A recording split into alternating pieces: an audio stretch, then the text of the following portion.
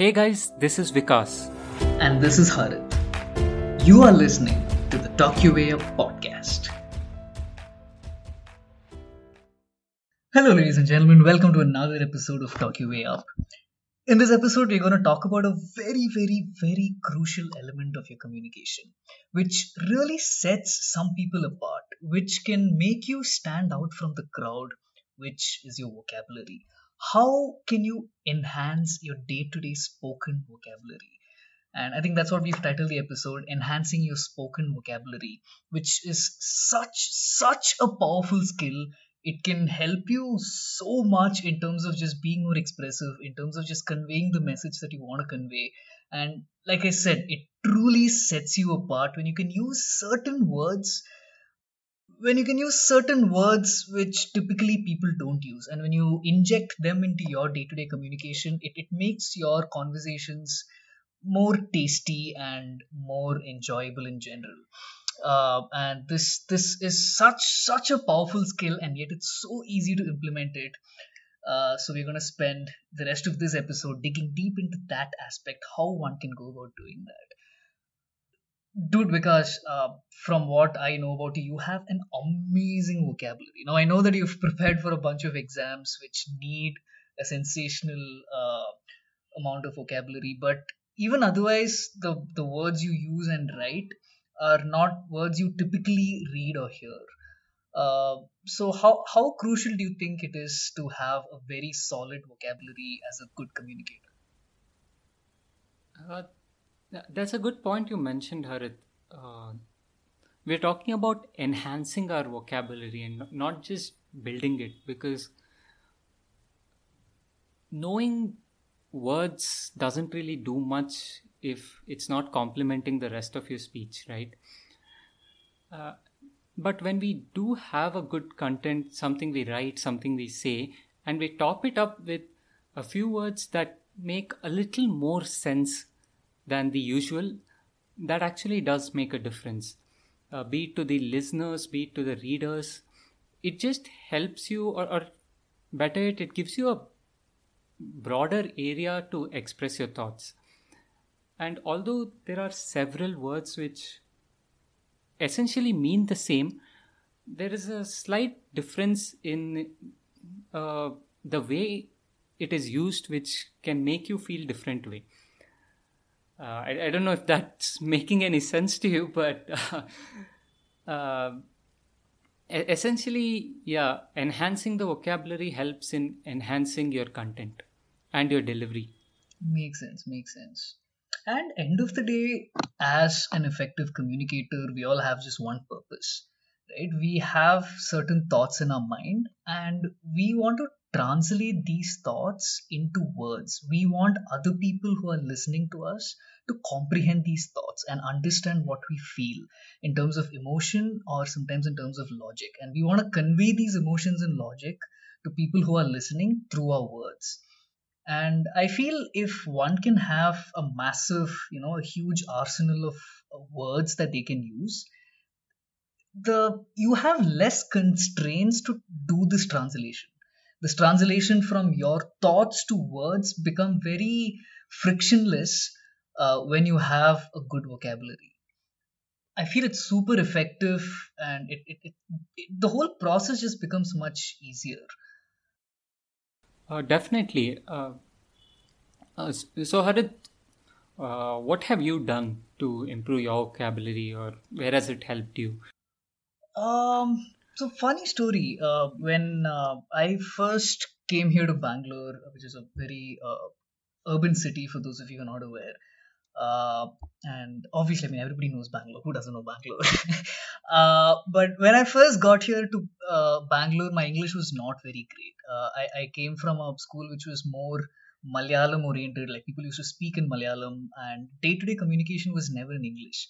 So when I got here, when people started speaking in English, I found a very hard time comprehending a lot of stories, jokes, and all of that. So there was a very conscious, deliberate process that I went through because I wanted to get better at this, right?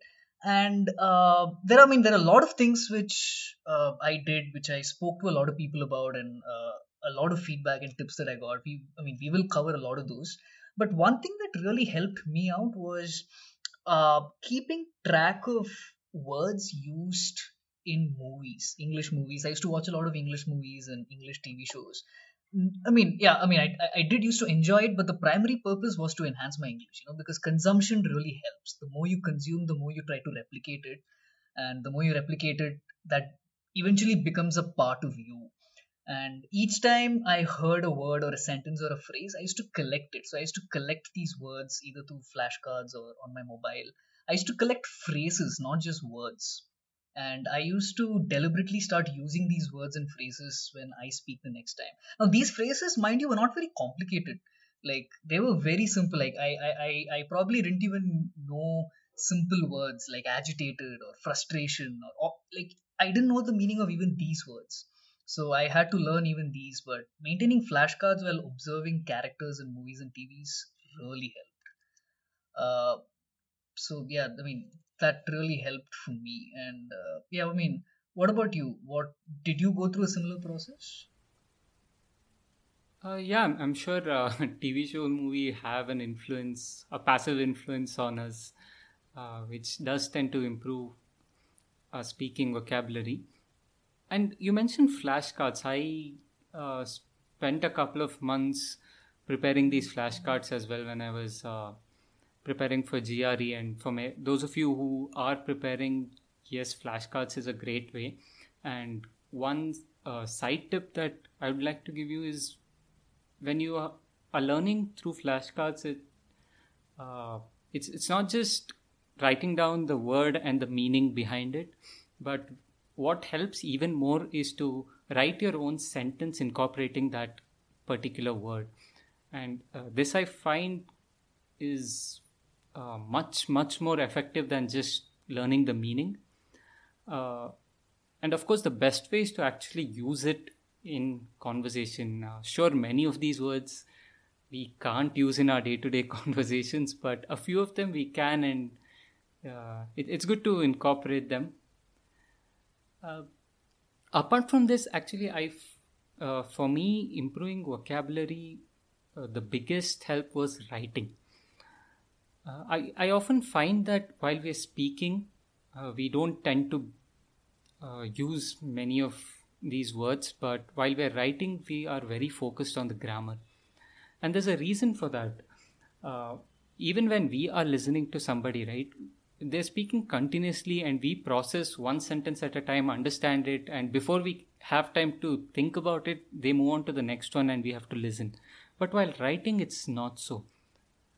After we read a sentence, we can pause and wait, process it, and then move to the next word. And because of this, the grammar becomes more noticeable in writing. And since that is the way, while writing, we tend to focus more on grammar, and we have it's a little subconscious itself that we tend to focus more on vocabulary and grammar while writing, which I found to be really helpful. Writing does help a lot. You get more time to think, and when you finally speak, that time reduces. So when you write, you can actually use your complete uh, potential in terms of words and grammar. So yeah, that makes a lot of sense. Right. And you can slowly transition into speaking as well. Once you are comfortable using your vocabulary in writing, you can slowly transition in your speeches. Mhm. That's true. And it's always perceived that people with better words are, people who use better words are perceived to be smarter. And we've always noticed that it's always the top level executives and always the leaders who end up having a bigger vocabulary, and they use all these fancy jargons and these fancy words, and they end up sounding smart when they do that. Chances are most people have no clue what they're saying, but towards the end, oh, that's one smart person. uh, but that's not what we are here to endorse. We feel the primary purpose of communication is to be understood, and that is the underlying philosophy of being an effective communicator. And And that's what we primarily believe here in Tokyo Way Up is to be understood, and that has to be the basic construct. Nothing should supersede that. But having said that, having a good collection of words help. Now, diving into the first thing which we can do is we don't want to use words that are too complex and too convoluted that the other person has no clue what you are saying. Because, like we said, the primary purpose is to be understood.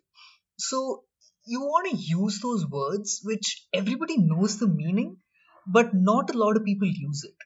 Sometimes somebody tells you a story or a fact and they use a word and you're like, wow, that's a good word. Why don't I use that? You know the meaning, but you don't use that word a lot. And we call this the sweet spot of enhanced vocabulary, where it's not too complex like Shashi Tharoor, but it's not too simple, which typically everybody uses. But it's words which everybody knows the meaning, but not a lot of people use it. And that's the sweet spot where you want your enhanced vocabulary to be at. Like, for instance, if I say a sentence like, the chances of you getting through for this job, the chances are very bleak. Now, everybody knows what's the meaning of bleak, but we don't typically hear this word and we don't use it very often. Normally, you would say something like, the chances of you getting in is very less, or something along those lines. But bleak, everybody knows what bleak is, but why don't we use it that often? So that's the sweet spot. Or another example is, like, let's say somebody's finished a presentation and you want to go compliment them. You can walk up and say, the way you presented that speech was very, very articulate. Articulate is a very, very tasty word. All of us know what it means, especially if you put that in a sentence, people know exactly what it means, but we don't use it very often. It's not utilized that that effectively. So that's the sweet spot which we can all attempt to place ourselves, and it's where people can understand you, but you still have a better vocabulary, but you don't come across as somebody who speaks these jargons which nobody gets. Yeah, yeah.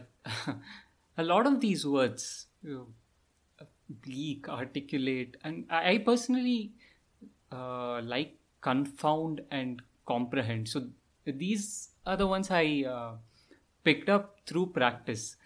Now, they mean the same as, like, I could just as well use understand instead of comprehend, but there are times where it just gives a better picture when you use such words. Like, if you say something is incomprehensible, and if you try to replace that with understand, you may not be able to find the right sentence. So, knowing vocabulary is not just about using fancy words, but it helps you form sentences as well. And oftentimes we find ourselves stuck for words. Like, how many times have you heard this?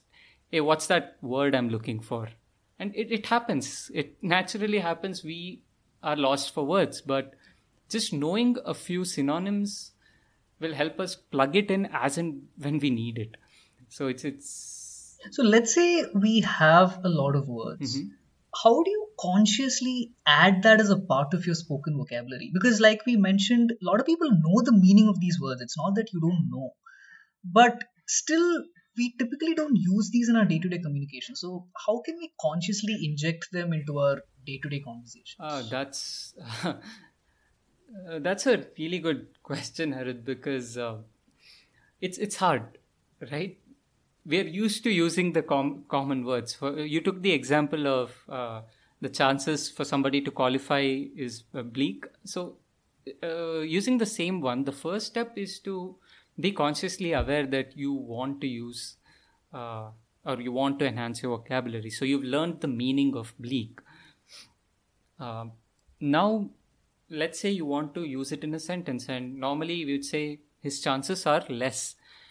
Now, the first time after saying this sentence, you realize that, hey, I could have used bleak, but you haven't said it, and that's okay. That's the first step. And going forward, you'll be more conscious. And at the point of using this word, his chances are you immediately remember two words: less, slim, bleak. Now, the three words. So you start off slowly. You take a pause, and instead of saying yes, say slim. And after that, use bleak. It takes time, and sometimes even in between, you may pause and have that uh, abrupt abrupt situation where you might sound like you've forgotten the word, but that's how it is. That's how we pick up, and before you know it, after a few times, we use it naturally. It gets uncomfortable when we deliberately use it, but we will definitely get used to it after a few times, and eventually it becomes second nature, because you don't want to be thinking about words when you're speaking. Because again, as you mentioned, the primary goal of communication is to be understood, and if people are not understanding what you're saying, it's futile. It's completely useless. So you need to find that sweet spot. Meets the whole purpose. Right. So end of the day, that's what it comes down to: finding that sweet spot of being understood, but also using words which are not very common. Yeah. And there was this activity that we used to plan specifically for improving vocabulary. Now, I just remembered. So in our Toastmasters meeting, right, we have this word of the day, which means each session we select one word which everyone tries to incorporate in their speech. And when they do use it, people give a thumbs up, like an acknowledgement that they have used it. So we tried something a little different. Now, I'm sure all of us do this, but we tend to use words like cool, great, awesome, amazing a lot, several times, even in a span of minutes. But there are several synonyms to these words. So we made it a point not to use certain words in our speech, like great. We don't want to use that word great. Try to find some synonym to great and use that instead. And it's actually very hard when you think about it. We are so used to using these words. If you are consciously trying not to, you pause, think of a word, say it, and then continue. And over time, it comes more naturally. So that's a great tip. I use great right use there. great. See, yeah. But wow, I mean that's fantastic.